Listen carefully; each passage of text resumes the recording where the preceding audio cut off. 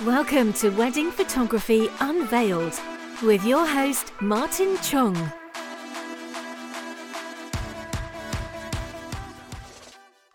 Hey everyone, it's Martin, and today I just thought we'd do things a little bit differently. Rather than me just talking into the microphone or interviewing one other person, I thought we'd actually do a group podcast today. So sat next to me is my beautiful wife, Diger.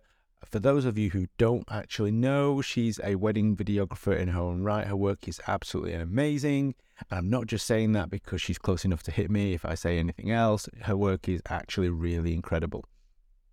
So if you want to find out more about her, then do check out our website. It's www.noordinaryfilms.co.uk or Instagram as @noordinaryfilmsuk. But the reason we're both here today is we have been joined by two of our good friends and amazing fellow wedding photographers, Neil Redfern and Helen Williams. They've actually come all the way to ours to record a podcast for their channel, so I couldn't resist turning the tables on them and inviting them to be guests on our show too. They're both two of the nicest people in the business, so today we're going to talk about how they got started as wedding photographers, what they'd do differently if they were starting up in 2023, and also we can chat about some of the biggest mistakes we've made on the job and a lot more. Woo! Yeah.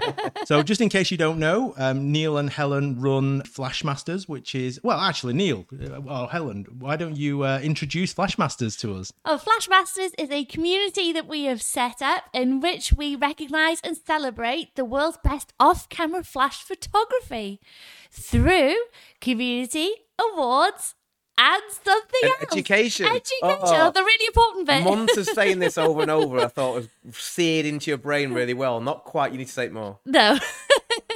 And I've just finished recording a podcast for their podcast channel. Yeah, thank you, Martin. So I thought, right, we'll turn the tables and get them on my little podcast. I think it's more scary being the interviewee. I don't know. Yeah, it would be interviewee. Yeah, it's a bit more scary on this side. But no, we're honoured to be on. Thank you, Martin. No, it's. I tell you what, it's nerve-wracking on my side as well because you guys are obviously old pros at this now. You've done like so many podcasts. We do zero planning. We start recording our podcast 5 minutes after we've come up with the idea for the podcast, and there's a lot of editing goes on. And yeah, I'm usually a few glasses of wine deep, so yeah, I'm sober recording a podcast. It feels very weird. Okay, so I guess let's start off with how you guys first got into the industry. Oh, over to me again. Ladies first. Oh, that's very kind. Well, I personally, previously to wedding photography, was a high school drama and theatre studies teacher.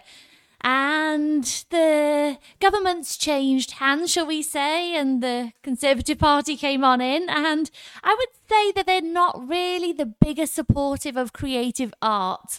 And at that point, teaching or my passion for teaching was very much sucked from me. And I was very much looking forward to finding a different creative outlet, because generally if I'm not being creative, I'm not happy.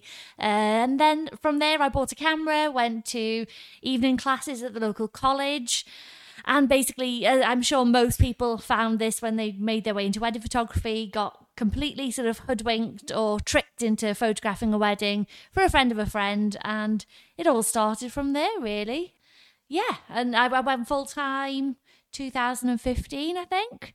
Yeah, 2015, and since then I've just not looked back. But yeah, I've come from a very creative background. Teaching wasn't really doing that for me with the ridiculous amount of workload and paperwork and jumping through hoops.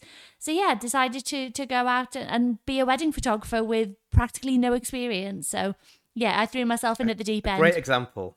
yeah, just go, I'm going to be a wedding photographer. And I'd shot 3 or 4 weddings before I left and was just like, this is what I do now. So yeah, I just threw myself in it completely and went for it. And I think Neil's journey was very different and much more planned. So when you had done 3 to 4 weddings, what did you just suddenly wake up one day and think, oh, that's it, I think I'll go full time now? Well, I wanted to go part-time and do the sensible transition from being, a full-time teacher to being a full-time photographer. However, the school just wasn't willing to offer that, and they wouldn't offer me part-time, so I wasn't happy. I I'd reached actual like adrenal failure, proper burnout. So I was properly exhausted with it all. Wow. And yeah, when they didn't offer me any part-time basis, it was like, I can't keep doing this, so I'm leaving. So that was it really. So yeah, it was very much, I'm gone. I would have handed in my notice in the May time. And there's only certain times you can leave as a teacher, so I had to wait till the Christmas. So I had sort of like about 6 months to try and build a business from scratch. Because the weddings that I had shot as well, I hadn't really shot them as a business. They were just kind of friends' weddings. So yeah, I had about 6 months to just try and get myself in order while still teaching. And yeah, I've just not looked back at all. So yeah, I leapt in, took the plunge, and had to make it work. So. That must have been so scary. Yeah, it was. I literally remember waking up on that first morning in January, not being in school, used to having, hundreds of people around me, a very strict schedule and things that I needed to do. And suddenly, I didn't really have a plan. I just left and I knew that I had to earn money because there was a mortgage to pay for. So yeah, it was interesting trying to build from scratch. And I did that mostly through Facebook groups back in the day. So I joined every single wedding group, local for sale groups, and would just constantly be posting. I don't know how I didn't get banned or booted from daily posting in local for sale groups. And yeah, that's how I basically built my business and went from there. Fantastic. Well, you're doing ever so well now. Your work is absolutely stunning. Thank you. But yeah, I did not know what I was doing at all. No business experience, like no real wedding experience at all. But yeah, I just decided that was what I was going to do. So I just went and did it. Without wishing to jump in though, there was something that you did which is quite unusual, which people might find interesting, which is how you worked with a branding expert, didn't you? Like yes. A business consultant at the early days. Yeah, I did actually. Yeah. So when I first left, there was many things that I did. So I went on a free course run by the council that would have been between me handing in my notice and leaving. And his recommendations were, you've got a very bubbly personality. As soon as you finish, network, get out there, go to business meetings. Because really at that point, I was just labeling myself as a photographer. I knew I wanted to do weddings, but I'd shoot anything really. If someone wanted to unveil their new downstairs loo, I'd photograph that. So yeah, I photographed absolutely anything. You wanted photos? Like, I was your girl. But yeah, it was really good to sit down with a branding expert very early on to really find out who I was, how on earth you market or brand a business that's based around you. Because I know for lots of companies, they're selling a specific product that's tangible, I suppose, or there's something that's been designed, but you're really kind of selling yourself. You are obviously delivering something to clients, but outside of the realms of I'm going to give you wedding photos, there's nothing more that you can really tell your couples you're getting. So yeah, I'm going off on a tangent now, aren't I? I'm really good at these tangents. But yeah, sitting down with a branding expert really did help me really sort of focus on what I wanted to be and where I wanted my business to go. And to be honest, that was obviously 2015 that I did that, and I've not revisited it since. So that's something that's sort of in the pipeline for this year to really evaluate things, because I think as important as it is to have a plan, which I didn't, but I did get one sort of swiftly after, I do think when you're sort of a bit further into business, it's quite important to take that step back, reevaluate where your business is now, where you want it to go, and kind of really give it a good MOT. So I'm just at that stage now. Fantastic. And how about you, Neil? I unfortunately started 10 years previous to Helen. We're a little bit older. I was just about to say, unfortunately. Yeah. So I shot my first wedding in 2006. I've been into photography for a long time, like since college, but never saw it as being an actual career at all. I wanted to be a copywriter and work in advertising. That didn't work. So I ended up getting a proper boring job in marketing. But I did have a big camera, inverted commas, and this back in 2005, I would have been working with a friend of mine who just basically said, would you be interested in shooting my wedding? Which I think a lot of people sort of get into it this way. I said yes, but I don't know what I'm doing. At that point, I'd only shot like photographs of the cat, literally, and I had like just a kit lens. So I didn't charge or anything except for the cost of another lens. So I had at least 2 lenses on me. But yeah, shot that first one in 2006. It went okay-ish bit like we said in the podcast earlier, if I look back now, those pictures are cringe-worthy and I would have done everything wrong. Like I remember shooting the ceremony from the back on a tripod because I just wanted to. There's nobody else there, but I thought that's what you did. Tripods make you look professional. So I would have made loads and loads of mistakes. But yeah, I shot that first one there. And unbeknownst to me, there was a couple there who also were about to get married and didn't have a photographer. And for some reason, they saw those first images and thought, oh, he's the guy for us. So I shot their wedding as well. And it was like a very slow burn because I was working full time at this point. And I would say it took me like 5 years maybe to get to a point where I could then take it full time.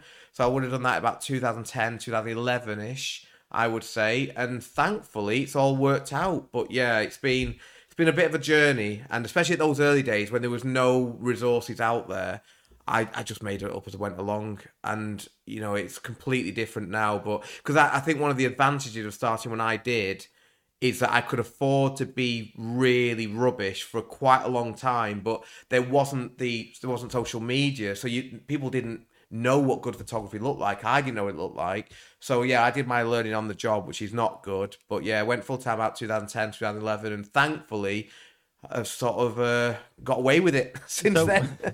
So back in, I want to say those days, but that makes it sound really long time ago, doesn't it? Back in the old days. How did you get the next booking after that? Was it literally just referrals and word of mouth? Good question. Well, I remember, I think the third booking was like a friend of my mum's. She worked in school at the time, and a lot of the teachers, I think I might have done 2 or 3 of the teachers at her school, their weddings. And then it was a little bit word of mouth, but I was shooting very low numbers for those first years. Like maybe the first year I shot maybe 3, then it might have gone up to 4 or 5, mainly friends of friends. Because in those, I'm saying now, in those days, that was at the weird transition time between film and digital, but digital was very much in its infancy. Like my first camera that I shot those weddings on was a 6 megapixel Nikon D70. So digital was very, very new, certainly in terms of like DSLRs, not just like point and shoots. So there was quite a few people around that time, I think, that would have a wedding without a photographer. So it became quite easy for friends of friends to say, oh, I know someone who might be able to, shoot your wedding. And that's how the first bookings were those sort of word of mouth bookings. And then it slowly picked up when I put an advert on a site called Hitched. And I remember getting a few bookings off that. And then it wasn't something I was consciously thinking of and keeping track of, but it would have been a bit of SEO because I had a website, but I didn't have a blog on there. But I remember creating a website. There was a website called Blogstomp. Oh, can't think what it's called. Blogspot by Google, I think it was. Anyway, I created my first blog on there, and that started ranking for various things.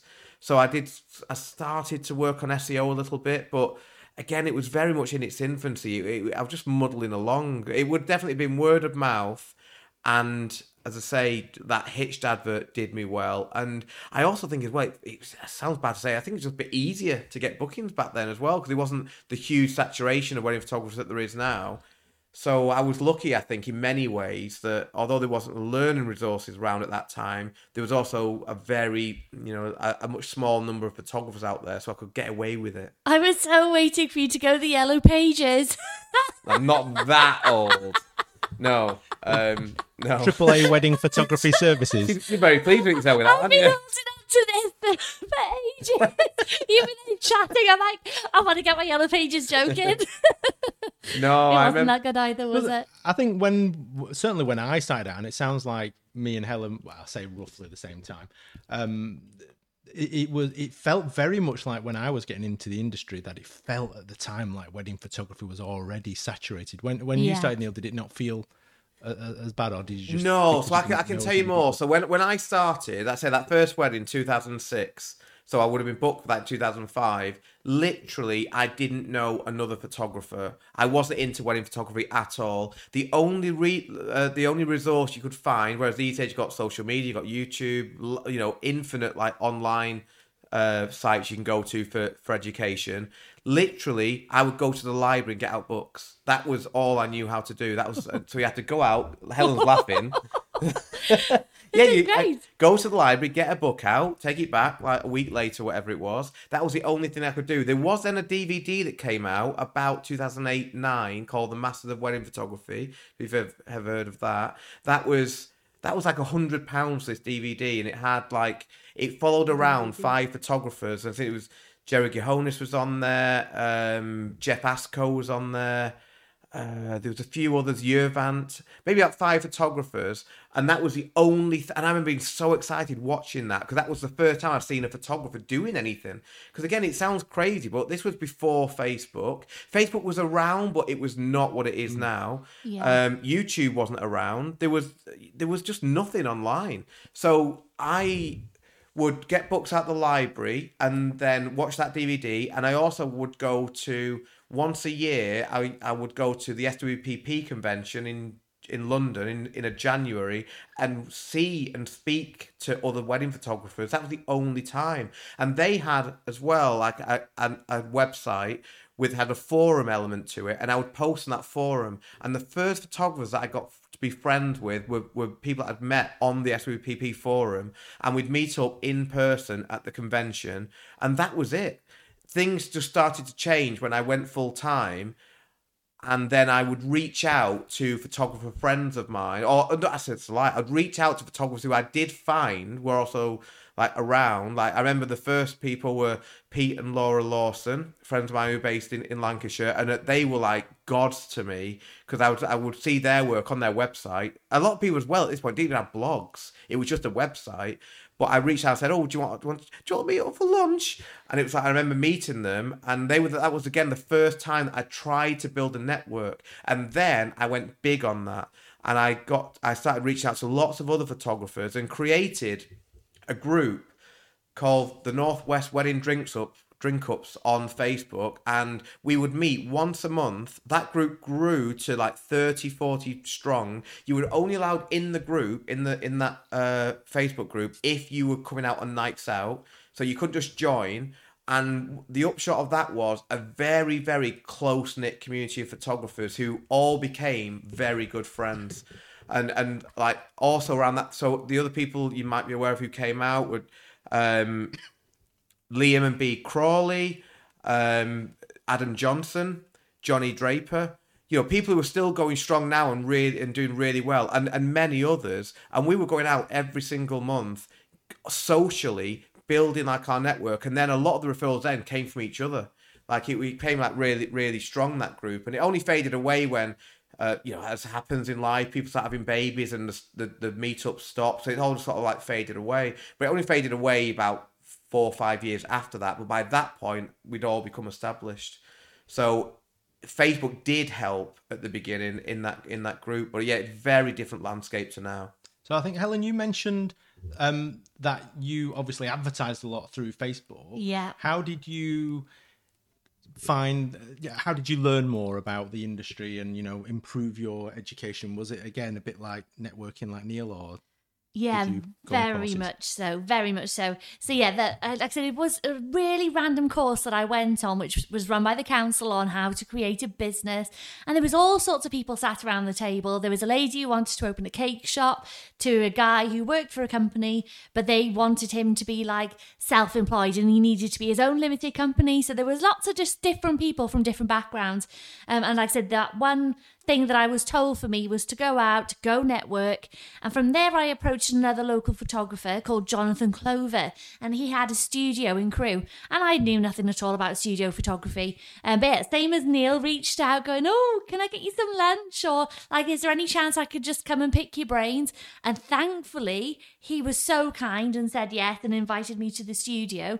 And these days, you're just constantly bombarded with people like, "Oh, I'm a new photographer. I'm a student photographer. Can I come?" And you're like, "Oh, get lost." Oh, not another one. Like, we do get approached. So I find that I get approached an awful lot. Oh. Well, I do. And I'm like, "Oh, I don't have time for that." So yeah, I was very lucky that the one photographer I reached out to went, "Yeah, that's fine. Call into the studio. I'll make you a cup of tea and we can just, sit down and have a good chat." And it was him who introduced me to a Facebook group called Northwest Wedding Photographers. That's now Northwest Wedding Photographers and Videographers. And I was thankfully allowed into that group, considering at that point I didn't really have, much of a website, etc. And I noticed that as soon as I got involved there, they were having nights out and meetups.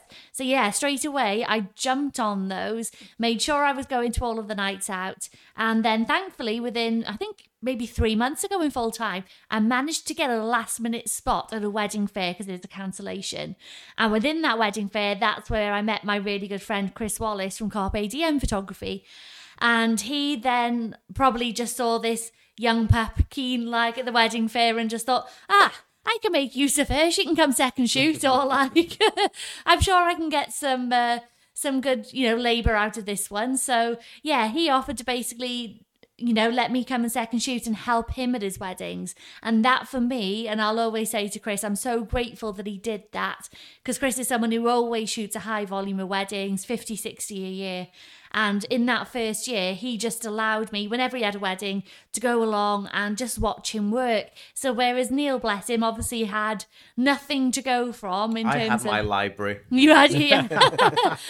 Neil and the Greater Manchester Library. I actually had a working wedding photographer to follow and just learn how a wedding day ran. Because at that time, as an adult, I'd probably only been to like 2 weddings. And knowing me, I would have been very drunk at both and not been watching what the photographer was doing. Yeah. So there's lots of things you need to consider on a wedding day as a photographer that until you're actually a wedding photographer, you don't even think about. So yeah, it certainly he allowed me to use the images. It helped me to create my portfolio, to kind of learn how a wedding day runs and basically what a wedding photographer kind of should be doing. So yeah, that really, really helped. So yeah. I wish I had that when I started out. I had no idea. And I didn't know anyone, so I just literally winged it all the way. You didn't know what to charge either. No, exactly. Yeah, I didn't know what to charge. No. It was just, looking back, it was probably the worst way I could have started.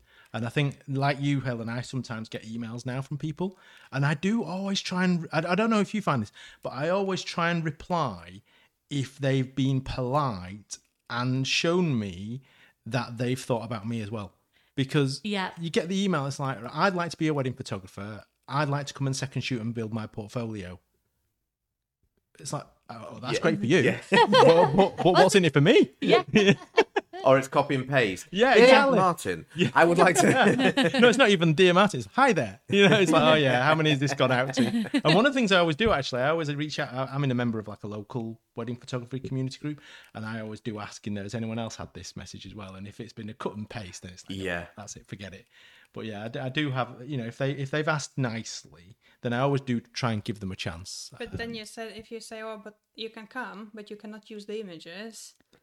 Yes, when they first come, I try not to. I always stipulate that as a reason, because I want to have people who show they are keen to learn more than just fill their portfolio. Because as you guys, I'm sure will agree, it's actually 2 different things. Very much so. Yeah. So I never mind helping anyone who wants to learn. And obviously, I know it goes without saying that you're there to try and get some photos for your portfolio. But I have had people who basically muscle in on the day and try and take over. And it's your reputation. Yeah, as well. It's my reputation. And then you're trying to manage that as well as get good photos, and it just doesn't really work. Yeah. No, I was very, very lucky that Chris was so kind. Well, he had your back, didn't he?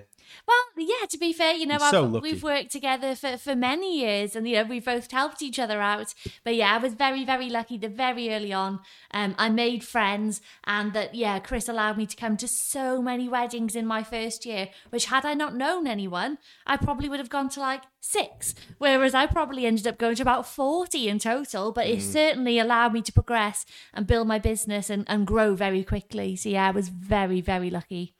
Yeah. So I guess we've all been in the industry for quite a long time now. If we had to start out, if you were starting out today, should I say, what do you think you'd do differently? Oh, Neil, go first. I think what I can say is I think meeting people is still the right thing to do straight off the bat. If I was to think, I wasted a lot of money, I would say. If I was to say, it would be to keep everything simple. because I bought everything. You know, I was wanted all the lenses. I wanted to upgrade the cameras as soon as I could. Spent a lot of money because especially at the beginning, I had a full-time job alongside running a wedding photography business. So I had a bit more, you know, I had some money there to spend on equipment, and I would just do that. And I wasted a lot of money. I remember buying like a Gary Fong sphere and stuff, and I would buy into the hype of everything. Whereas now, what I actually think is you really just need, obviously you need backup equipment, but 2 cameras, 2 lenses, and you can do a good job. You can easily do a passable job. Whereas I was going to weddings early on with 2 cameras, literally 8, 9 lenses, and I'm trying to use them all as well, because I thought if I don't use all these lenses, I've not worked hard enough. So I would say, just if I was go back, it'd be keep everything simple and practice outside of weddings with those 2 lenses and get to know them really, really well. Get to know them like they're an extension of your arm. And I say, so yeah, keeping things simple and practicing, shooting more for yourself. Go out, hire a model, go and practice. You know, spend 2 hours with a model, and you will learn so much more from that 2 hours than you will if you get 10 books out of the library, I would say. I like it. I think my piece of advice actually is that as a wedding photographer, there's certain key moments during the day that, you know, you think I've got to get the bride coming down the aisle. I have to get the first kiss. There's confetti, and there's certain little moments throughout the day that you're like, these are the important bits. I've got to smash these. And it's so easy to then kind of turn off in all of the little in-between moments. And I think that just, yeah, when you first start, you're so focused on almost like a tick list of things that you need to do. And that can be quite sort of stifling, or you put so much energy into that you're not really thinking so much about the rest of the day. So yeah, I find that especially if you're more of a documentary style approach or a documentary photographer, that actually remembering that the moments in between the moments you think you need to be shooting are just as important, and there's lots of gold within those things. So quite often, bride gets to the front of the aisle, and I still sometimes forget about this, and as soon as she gets to the top, you're like, oh, I better scooch out of the way. And then that's the point that she kisses dad, or there's a glance between the bride and the groom, or people just finish a speech, and you're like, job done, put my cameras down, and then there's, you know, hugs or looks, or there's just so many fantastic little moments in the in-between moments. So yeah, try not to stress too much about what you think wedding should be in terms of a tick list, and just remembering that those little in-between moments can be really vital too. I absolutely love that. I think when I started out, I really genuinely thought wedding photography was all about the portraits and making everything look beautiful, and About gear for yeah, you, it was all about the gear. yeah, that's right. Like You say it like it isn't now. no, you know what? People think that, Mr. A1. Yeah, people think that because obviously I am quite technical, so I know a lot about the gear and stuff. But I have tried so hard over the last 2 years to slim down. And even my little roller case now, I've got space in it now. Oh, that's good. There's space in That's it. good. And I've got that roller bag and one bag with my off-camera flash stuff in, and that's it. That's There all was I a take. time when he was struggling to fit it all in the car. Wow. Oh yeah, I took everything, didn't I? Yes. Yeah. I wasn't far off. Yeah, because Yeah. you feel a bit more, you feel professional, I Yeah. think, by having all the big equipment, having everything. You used to have the big soft boxes and light stands and just bags just in case, backup bag of the backup bag. Yeah. It was ridiculous. But I think one of the things I learned, it was actually from Neil, when I went to your workshop. God, when was it now? It was like 2018, 2019, something like that. And obviously I'd heard the phrase light moment composition, but it was on your workshop where it really hit home about moments. Yeah. And it was like, hang on a minute, I'm missing this whole important part. Key part. Yeah, and ever since then, it really has thrown my wedding photography in a different direction, I guess. You used to have a photo where the light's perfect, composition perfect, no moment there, bride's looking miserable. Yeah, exactly. And then, you know, it was all about the pose, it was all about lighting, and then afterwards it was just like, oh, she just looked bored there. Yeah, because you're trying to think of the technical. We all do this, and you can put so much effort into that, you forget the last little ingredient. Yeah, that's right. So here's a question I've always wanted to ask you guys, because obviously you are a couple now. How did you guys first meet? and I've left this as a purposely surprise. I don't think we've ever said it, have Because we? I didn't want to give you two any chance to sort of rehearse. Well, I've been. I don't mind saying, like, I went through a separation, quite a while ago, and so I was single, and I didn't know how. Me and Helen good, I had guess. been, me and Helen had been friends for a long time. Because I held a workshop in 2016 that I think that was the first time I'd met you. Yes. So that's like 7 years ago now. Yeah. So we've been friends since then. Only Helen mentioned before about that, the group and the nights out. So we would sort of only see each other really on nights out, wouldn't we? But we all got on really well, you know, and we're good friends and everything. And I've done another workshop as well. So yeah, I think, we've You've met been on several one of our times. workshops, Yeah. but yeah, it's basically nights out. We just get on with everything.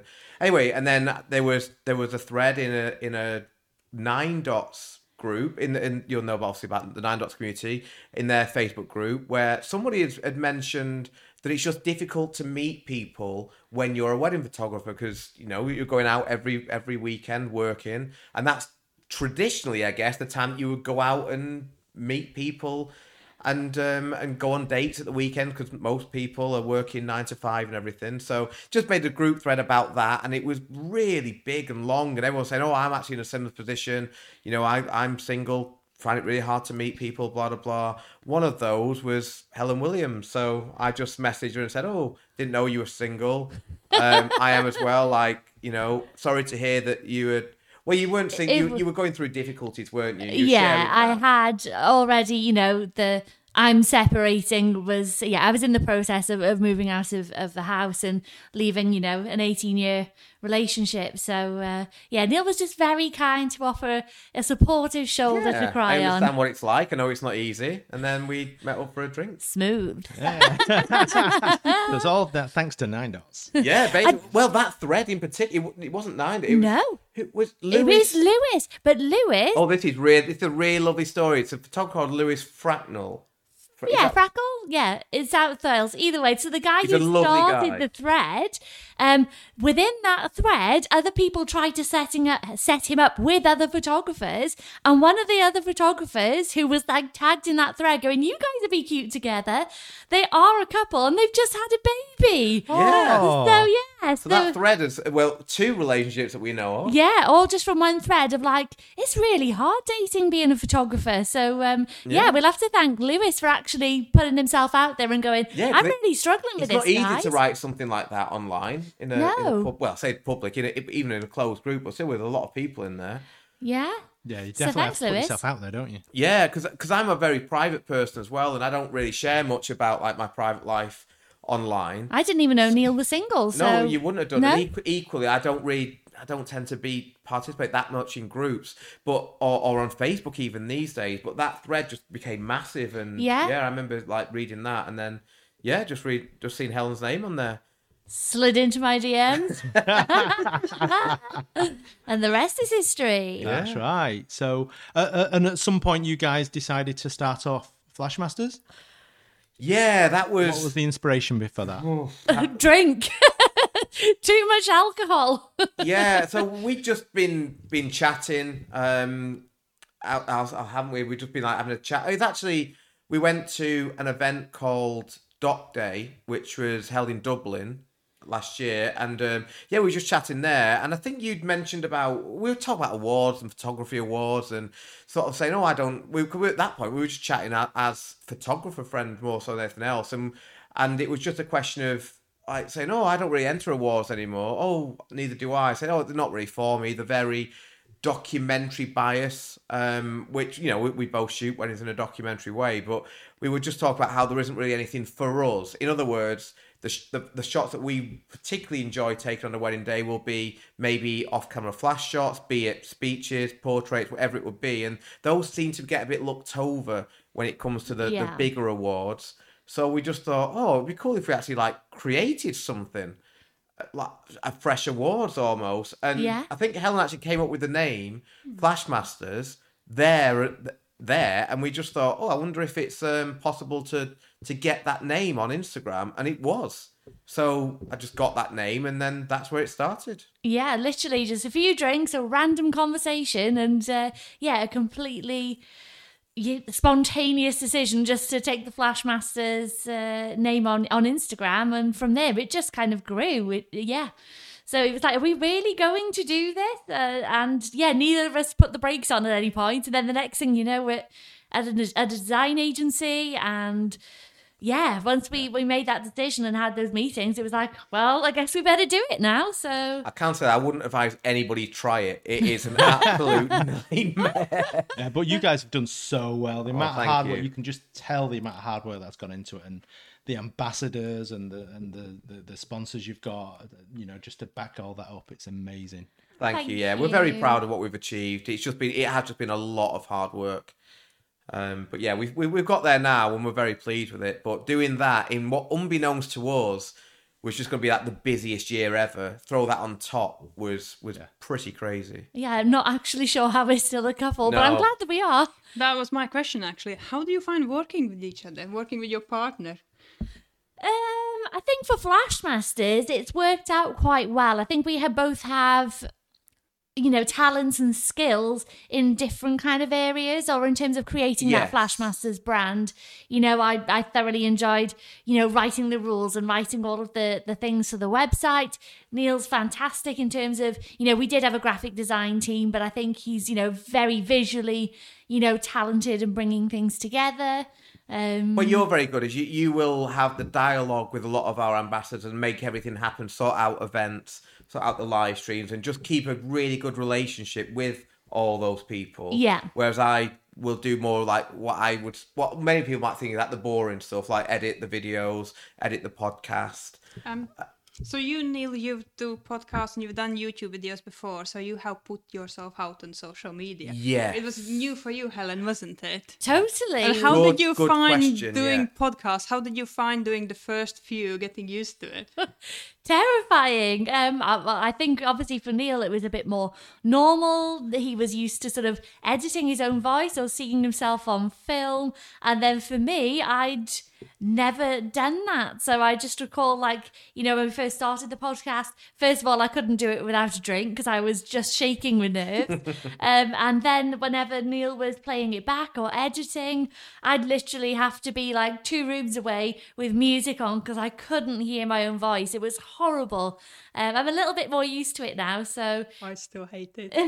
Yeah, it's certainly not easy, because if you mentioned YouTube, Diagra, and I started doing that maybe 5 years ago now, but those first videos of mine, I look like a rabbit in the headlights if you ever watch them back. Like, I'm like a scared little puppy. So I was just lucky that I got used to that, so it was a bit easy. But I also think as well that actually, conversely, Helen is much more naturally better at this than I am. I'm an introvert, and it doesn't come easy to me. I have to really force to be that person, whereas now you're used to it, you're more of a natural than I am. So I think that helps you in what I mean. Although I might have had an up for experience, you're more naturally suited to just chatting. yeah. Plus being a drama queen or doing my degree in drama and performing arts, it all kind of links in, I think. Yeah. So yeah, I've taken to it okay. But considering before I'd met Neil or we started Flashmasters, I'd heard of the word podcast, but I didn't really know what it was, and I'd never listened to any, and I hadn't really listened to any before we started, so I had no clue what we were doing. So yeah, I'm quite pleased with what we've come up with so far. It's worked out really well. Thank you. Yeah, we enjoy it. We do. We sort of like sit down every week, don't we, and just talk nonsense. I think it's basically we've got to a point where I think we can just forget the mics there and we just chat basically. And do you do any weddings together? We've done a few. Yeah. And Neil's how did like that squirming. go? You go. On the whole, I think, we work together very, very well. However, last year we did reach a point of just, sick of the sight of each other, I think, or more sick of the sight of going to weddings together and the long, long hours and being so exhausted. Yeah, the biggest problem for us, I think, was that I don't shoot as many weddings as Helen does. I shoot about 20 to 25 a year, whereas what was you shooting in 2021? You were like, was it 60? With second shooting. Yeah, with second shooting. Usually, most years, I'd be just under 40 weddings on my own. Then, like I said, yeah, plus the second shooting. So Helen was used to shooting a lot of weddings. I wasn't. So the early part of last year, I wanted to naturally go, spend time with Helen. So I'd offered to go to most of the weddings. And before my wedding season had really started, I'd already shot maybe 10 weddings. Only one of which, maybe 1-2 might have been mine. So I got to a stage where I was thinking, this is a lot of weddings I'm shooting here. And I remember having a conversation with you saying, I'm really struggling with this amount. Because I do other bits and bobs, as you mentioned, like YouTube and Patreon and stuff. And it was like, this is not great for me. So we had like an honest conversation where it's basically a case of saying, I can't do this many. And also Helen was coming to mind as well. Yeah. So it would have been the same, like Helen would have ended up shooting... I mean, we shot crazy numbers last year regardless, but you could have ended up shooting 70 odd or something on top of Flashmasters as well. So we got to a stage where we said, we're not being rude to each other, but let's not always shoot every wedding together. It was only been like second shooting, albeit, but it was just the frequency of going to weddings. Even if you're second shooting, you're still prepping your kit bag, going down, backing up cards. Even if I was working somewhere else, I still back up the cards and everything. And so, yeah, it just became a lot. So I think we'll be better this year because we feel a bit more refreshed now. Yeah. But we did get to a stage. There was one wedding, your wedding we spoke about before in Dorset, where I went there and I was just burnt out, and I wasn't probably a great person to be around that day. And I suppose I resented shooting a wedding that wasn't mine. And at that point, it was like, yeah, let's try and like really pull back from this. But we worked well together on the day. But it was just a numbers game last year. Yeah. Too many. It drains you. It really does, yeah. And I find it hard to go to a wedding, even if I'm second shooting, and almost shoot it at 50%. I still have got that mentality. I've got to try and get, there's something happening there, and I'm very much switched on. And like you say, it's draining. It's mentally really draining. Yeah. Do you actually have any life outside weddings, wedding-related stuff? It's a good question because last year, no. Last year, we were working unhealthy amounts. And that's one of the things that we had to consciously work on as a couple. We are both probably workaholics in the sense of we both love what we do. If you said to me now, like, what do you want to do tomorrow? You got a choice of anything. It's like, I do like making YouTube videos. So I organise shoots myself and I love doing that. But that's work. So I need to rein that in because left unsupervised, I'll go and organise a shoot. I think I'm the same amount. Yes, you are. You cannot just do nothing. Yeah. If you leave me, I'll be watching the YouTube video on photography or editing or I totally get it. Yeah. Well, and that's always okay if you got somebody else pulling you into the real world. But when there's two of you who are like that, Helen isn't actually that much into the stuff outside of weddings. But when you're only shooting weddings, inevitably all you're doing is editing. So we did realise last year that it was not healthy for us. So I took the conscious decision to take on less weddings so I could put more time to other things. Helen's also got less weddings this year. So we can go on holiday, so we can actually go out for a walk. So we can do things like normal people do. That's what we have to do as well. That's been a big priority of ours this year, haven't we? And hopefully this year we'll get the balance. Yes, but it has been a case like, okay, we need to schedule some time to watch TV tonight. Yeah, because again, if you two are the same, left unsupervised, when do you stop your working day? Yeah. And that's become more of a problem over the past 18 months because we've got different studies now because, well, Dagger says I make too much noise. Yes. So it was very much a case, wasn't it, Dagger, where you'd be sat in your room, I'd be sat in mine. If we didn't come out, we'd literally just be there morning, noon, and night editing or doing something. So it has been a terrible problem. We've made a conscious decision to actually schedule some time for us where we do anything that's not wedding related. Mm-hmm. Just that's good. Even if it's just watching TV, going for a walk, or doing whatever that doesn't involve weddings. And it was almost like the downtime. I don't know if you guys have the same issue, but January, February, when things are quieter, we almost had that time back to sort of reconnect as a couple rather than sort of like working together. We were almost like, well, you're all right, aren't you? Oh, that's Most yeah. days. I think for us, obviously, we got together in the middle of all this madness. So yeah, we got together. Then we randomly started Flashmasters pretty much immediately. So, but yeah, I can say like a couple of months ago when I finally caught up on that editing queue, it was kind of like, oh, maybe we should start we could start dating. We've done it. Oh, we've literally done everything Did it backwards. backwards, Yeah, yes. no, we have. We did. We really have. We pretty much just got married, or you know, in terms of like, you know, What? yeah. What? I was like, what? Where's we haven't. Neil gone? Where's Neil gone? He's done a runner. No, but you know, when we decided that we liked each other because things were so full on. Yeah, we had no option. We literally were about to start a really busy wedding season. Yeah, so yeah, things happened for us very, very quickly because if we didn't kind of go, yeah, I like you, should we just do this? If we didn't do that, we wouldn't have had the time to see each other.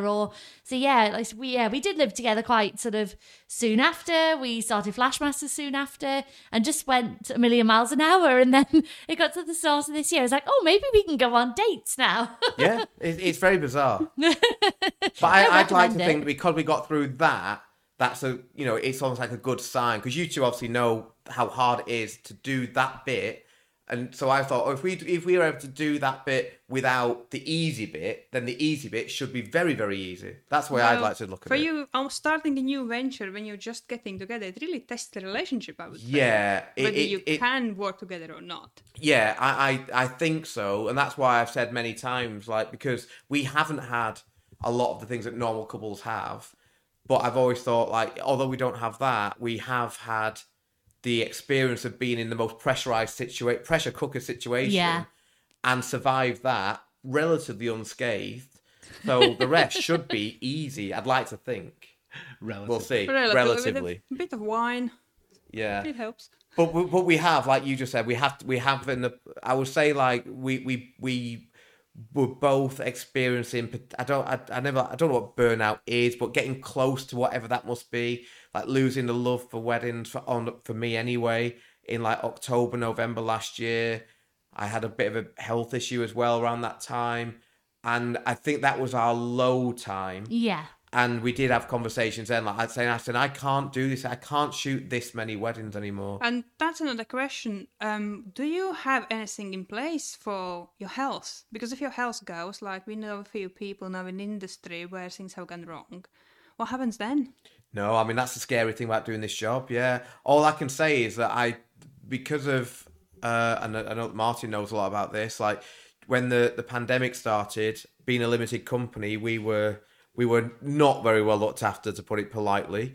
So I then diversified the business and started doing more online training and things like that. So I'd like to think that, like, even if I was to break my leg, in a way, I've got that to fall back on a little bit. But ultimately, doing this job, I think we are, we are in danger of the elements. And if we do get injured, then yeah, it's tricky. So yeah, just try not to do any dangerous sports.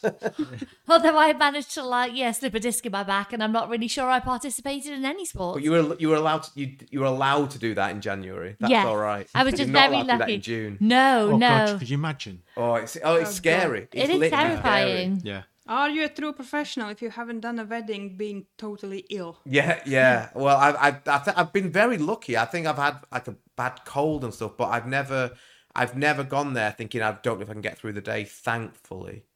Yeah. Thankfully, Scary. I've certainly never had that. Have you? Oh yes, I remember that. Yes. Yeah, you did that wedding, didn't you? I did a wedding before a surgery and straight after. Yeah. Oh wow. Yeah. So, what was it again? I was an abscess. Yeah. So basically, Dagger had an abscess in her back, and it was absolutely mega painful, wasn't it? Yes, there was. Oh. So you barely survived one wedding, and then the next day they literally just like took her in and Wow. sorted it. And then I Wow, shoot you're the a wedding trooper. like 5 days after. Yes, and yeah, that's right. Yeah, and then she had literally had this hole in her back for weeks, didn't you? Months. Was it months? Wow. I respect that. Well done. But yeah, because you what can you do? Yeah. You just got to get on with it. Because Yeah. you could find somebody else to cover for you, but then you lose the money. You have to Exactly. pay them. Yeah. Yeah. Yeah, you can afford the hit for a couple of weddings, couldn't Yes. you? But if it was a long-term illness, that's It's scary. It is yeah, scary, yeah. and it's something that people have to think about if they are going to look at this as a full-time career. That is something. Yeah. It's a risk we have to live with. I think certainly I've started building a bit of a nest egg to cushion any future issues like pandemics and Yeah. and ill health or anything. But I think one of the things we've done recently is buy some private medical cover just in case. It's very wise because that's the thing that even if you look at that and you think, oh, it's quite pricey, you would kick yourself if something happened and you didn't have it. Yeah. You have the flexibility then to pick and choose your times. Yeah. With NHS, you're on a waiting list and your turn's when your turn is. Yeah. So if they said, right, we've scheduled you in, it's in August. Oh. Yeah. Well, exactly. I mean, when I mentioned before that the health issue, thankfully it seems to have, like, I'm not suffering from the symptoms, but I need to have my gallbladder removed, which sounds maybe more dramatic than it is. I had my pre-op in early January, not heard a thing since. So it could be that in June they say, right, thankfully I don't have the symptoms, so I'll just delay it. But in theory, they could just say in June, right, we need you in next week. And it'd be like, well, I can't do that because then there's apparently like a week to 10 days recovery after that. And if that falls on a time when I've got 2 or 3 weddings on a weekend, no way. Scary. Yeah. All I know is I'm not sensible at all. There is no backup plan. If my back goes again... I'm the backup plan. Yeah, I was going to say, send all your jobs to Neil. That's what I do. Martin, you can choose. But that, again, that's a good thing about being a couple, isn't it? You Yeah. have got someone on hand.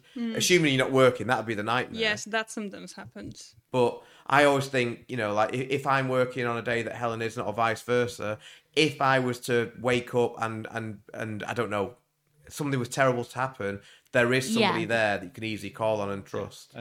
And for us, it's like that's the beauty of the power of networking, isn't it? You can call. Absolutely. Like, if Helen had another wedding that day, you know a list of people you could call up and ask them to take over. And to be fair, people in the industry are generally very helpful in that respect. Something goes wrong and people will step in. Oh, without a doubt. Yeah, I think everyone can relate to how scary it is. If it happened to them, what they would want to happen.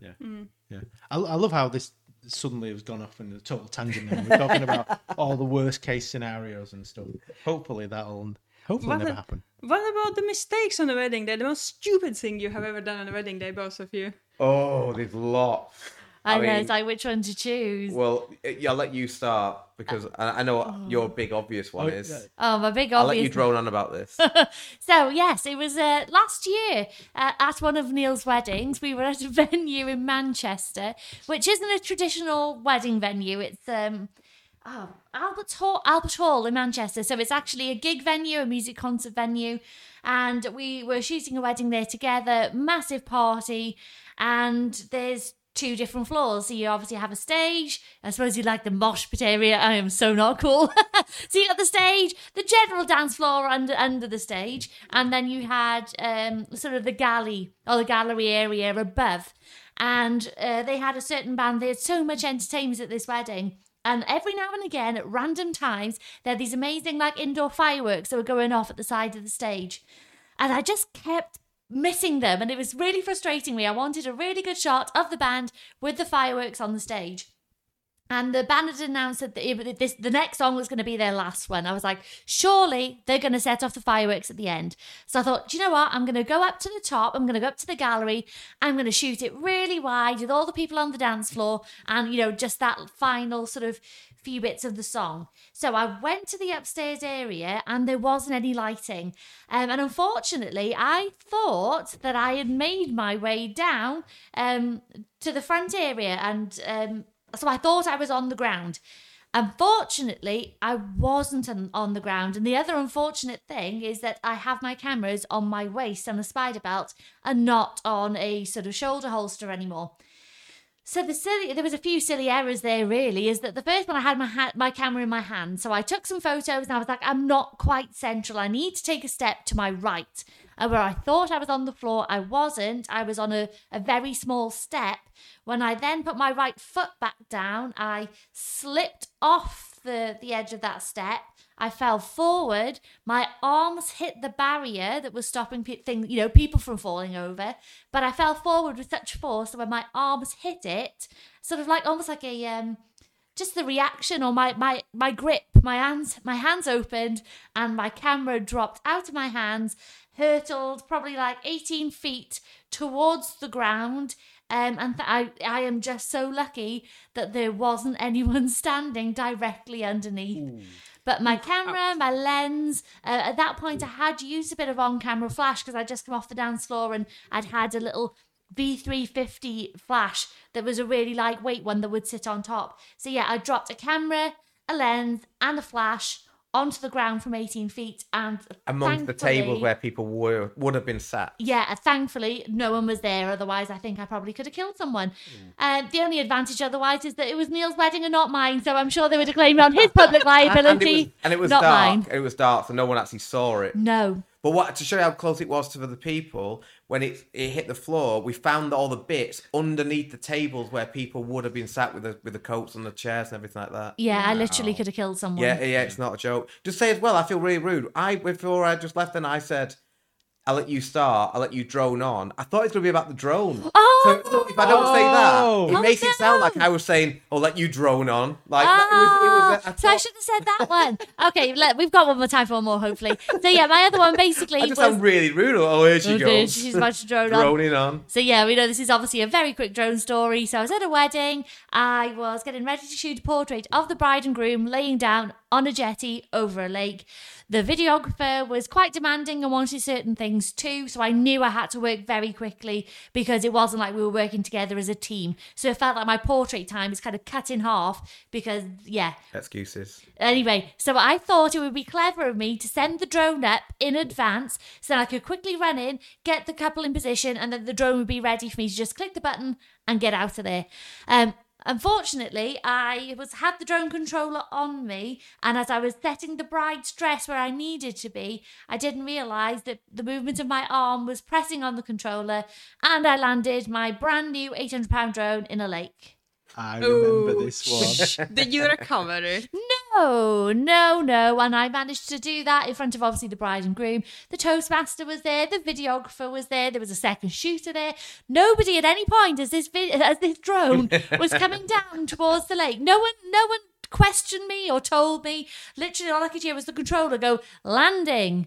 And at which point I said words which I won't say on the podcast. You'd have to bleep them out. They were very, very expletive. And I turned around and all I could see was the bubbles rising to the surface. And yeah, it just so happened that weekend they'd put some really harsh chemicals into the water to kill some algae. So nobody could get in to recover it. And as far as I'm aware, it's still a submarine at the bottom of Merrydale Manor Lake. I can relate. I have crashed a drone before and I know the feeling. Yeah, but you managed to get it back. That was a miracle. I crashed it over. It's a Harlaxton Manor and they've got a huge park, grounds around it. Crashed in a tree and it was really far away because I was circling the venue trying to do a 360 shot on a quick shot, which means the obstacle avoidance is off for quick shots. So... I didn't know that. Yes, unfortunately. Good to know. Tiger found out the hard way. I found out the hard way. So I kind of took the drone up, was like, yeah, it's cleared the trees, I'm fine. But I didn't realize I was standing on the lower ground, and as it was circling, the other side of the grounds is higher up. It got to the certain point, and then I just saw it cut off. But I managed to find it. I managed to find it completely in these huge grounds. I managed to work out where it roughly was when it fell. And I found it. And it still worked. It was just... Well, I had to change a blade.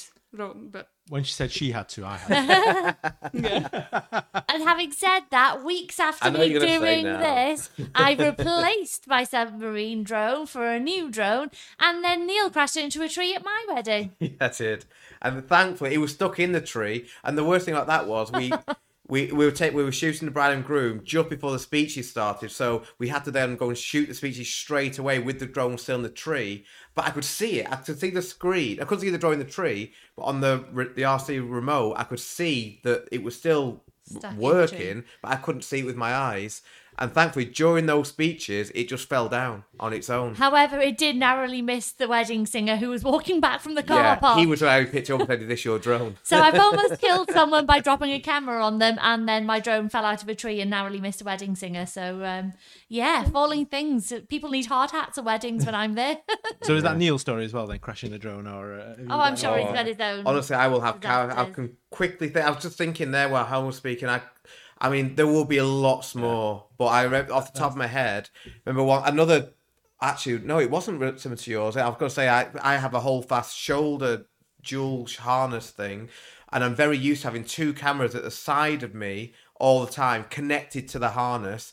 So your muscle memory tells you that you can literally pick up a camera and drop it and it will just swing by your side.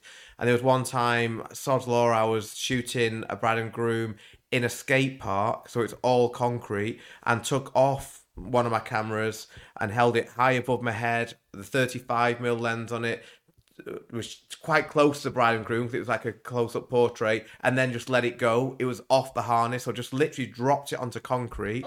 That lens broke. The camera also broke to a degree, but it wasn't too bad. To a degree. You can still use it, but yeah, a lot of the like my last one. a lot on the back there is where the eye cup slots in. I can't slot an eye cup in now because it's all sheared off. But the camera still works, thankfully. Literally the way that I just shot the weekend, I was doing a group shot of all the guests on my camera, and had 120 people in front of me. Found it weird that when I held the camera up high above me, was looking on the back of the screen. It wasn't. I used a Sony A9. Real time tracking wasn't working, but it was focusing. So I thought, okay, just keep on shooting. But I checked it and thought, maybe it's gone from continuous into single shot mode, but it hadn't. Carried on shooting, and then say, okay, we're done now, and everyone starts walking away. The saxophone player starts playing again behind me. I thought, I'm going to check these. And I only had like 2 shots of everyone when I should have maybe been taking 10, 15 of them. And it had gone, the camera had slipped into timer mode, and which was set to 10-second timer. So whenever I'm pressing the shutter, it's 10 seconds later, it's taking an image. I'm thinking I'm pressing the shutter all the time in between. And then I have to say to everyone, Sorry. Thankfully, I'd realised we didn't say 10 seconds, but I had to get them all back, admit that I'd made a mistake. So you just feel like an idiot in front of everyone, including the bride and groom. But I remember thinking, you'll sleep better tonight if you do that. So they've done that. And then the other one, which I remember thinking about, was not really a mistake, but when I first moved to Sony, I needed more memory cards. Because of the sheer number of images that I was taking. So bought memory cards off Amazon. Just tried them, didn't prep them enough, didn't test them enough, went to a wedding, and I remember thinking, like, this buffer's taken a long time to clear on these new memory cards, and eventually they just stopped. When the bride was walking down the aisle, it just stopped. It just said memory card error, so I had an internal heart attack. Thankfully I had 2 cameras on me the whole time, so I could get the rest of the bride walking down the aisle on the other camera. But then during that ceremony, I remember taking the Sony, thought, I'm not going to touch this, I'm going to take it back to the car, replace it with my other DSLR. Because when I first started shooting Sony, I was one mirrorless, one DSLR.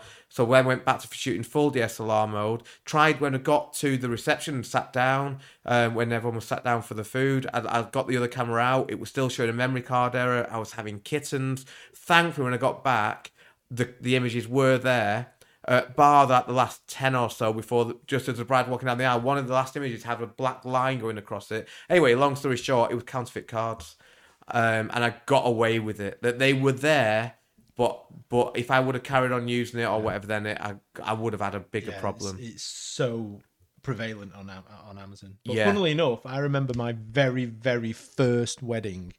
I had read up, you should always have a backup, blah, blah, blah. But back in those days, the camera only had a single card slot because, it was very uncommon to have dual card slots back in those days. I wouldn't know with single slots. Yeah, but, and so I sat down at the wedding breakfast and I thought I'd bring my little laptop with me and I'll back up, and I plugged the card in and I opened the drive and it was just gobbledygook. Oh! It was just pure gobbledygook, and I was like, uh-oh.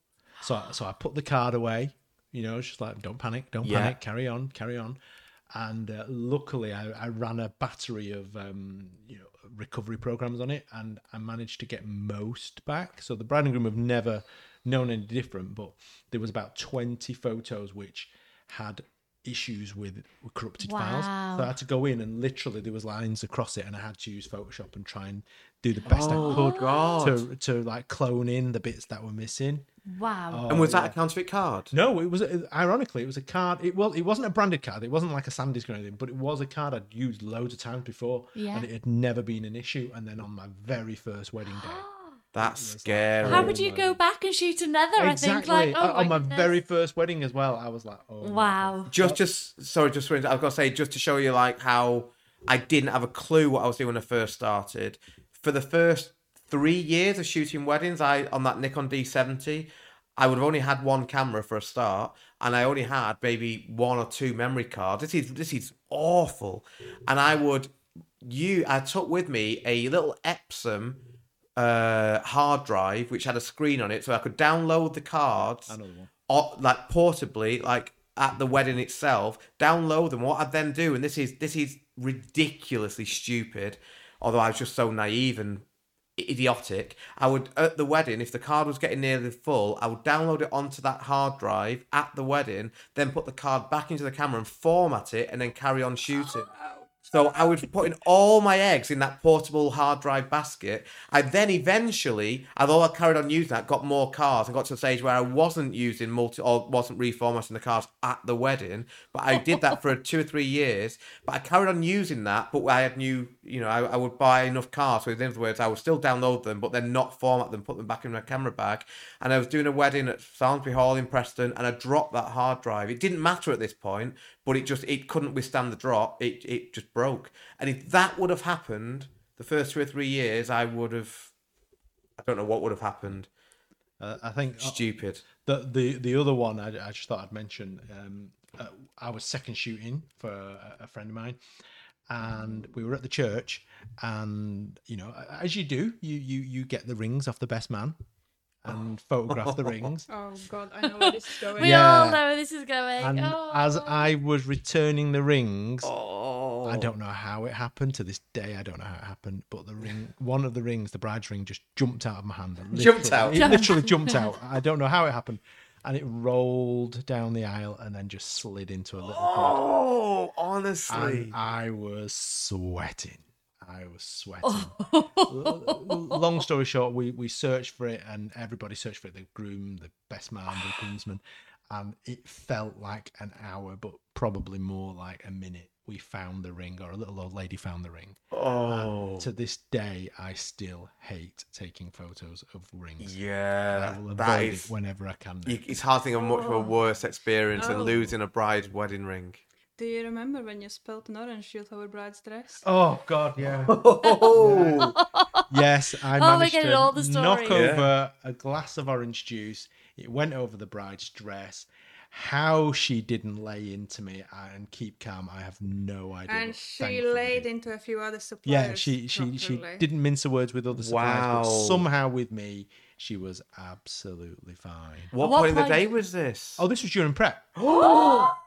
This was during prep. She was just in the dress. Yeah. She hadn't even got married and he's No. Exactly, I know. Oh my So goodness. it just goes to show, people sometimes think professionals don't make mistakes. Oh, but they do. I say that one, that the group shot when I was mentioning where the camera's on timer was 3 days ago. Yeah, exactly. Yeah.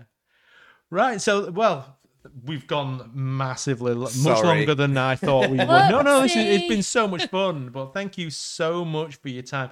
I guess the last thing I want to just ask each of you is, if there was just one tip you could give to someone who's just starting out now, what would that be? I think I know what mine is. You go first. It's one of two. And it's what I said, I think I mentioned earlier, but I think network. Get to know as many people as you can, because you'll advance as a photographer, you'll learn off them. It's also a very lonely industry if you don't have people around you who can relate to the job that you do. Because I remember, a lot of my friends and family still think I only work 1 day a week, whereas we all know, it's not that. But people just don't understand the stresses that we face. And it is, in many ways, it's the best job in the world, but it's also, as we've just been saying, there is so much stress and things that can go wrong. So having a network of people around you who can relate to that, that network can also provide you with bookings. We mentioned earlier, they can also provide you with support if anything goes wrong. There's no end of advantages to having a good network around you. So I would say go out, reach out to other suppliers and make friends with them, not just online. Go out, meet them in person, and just build relationships. Yeah, and I think teacher Helen would would just say that, photography is something that you can never, ever complete. It's not like, oh, I know everything there is to know about photography now, nailed it. I think regardless how naturally creative you are or how much people say you've got an eye for photography, there's always more to learn. And there's so many amazing resources out there at the moment, from, like I said, Patreons to online workshops to in-person workshops. So it really would just know that we're all at different stages.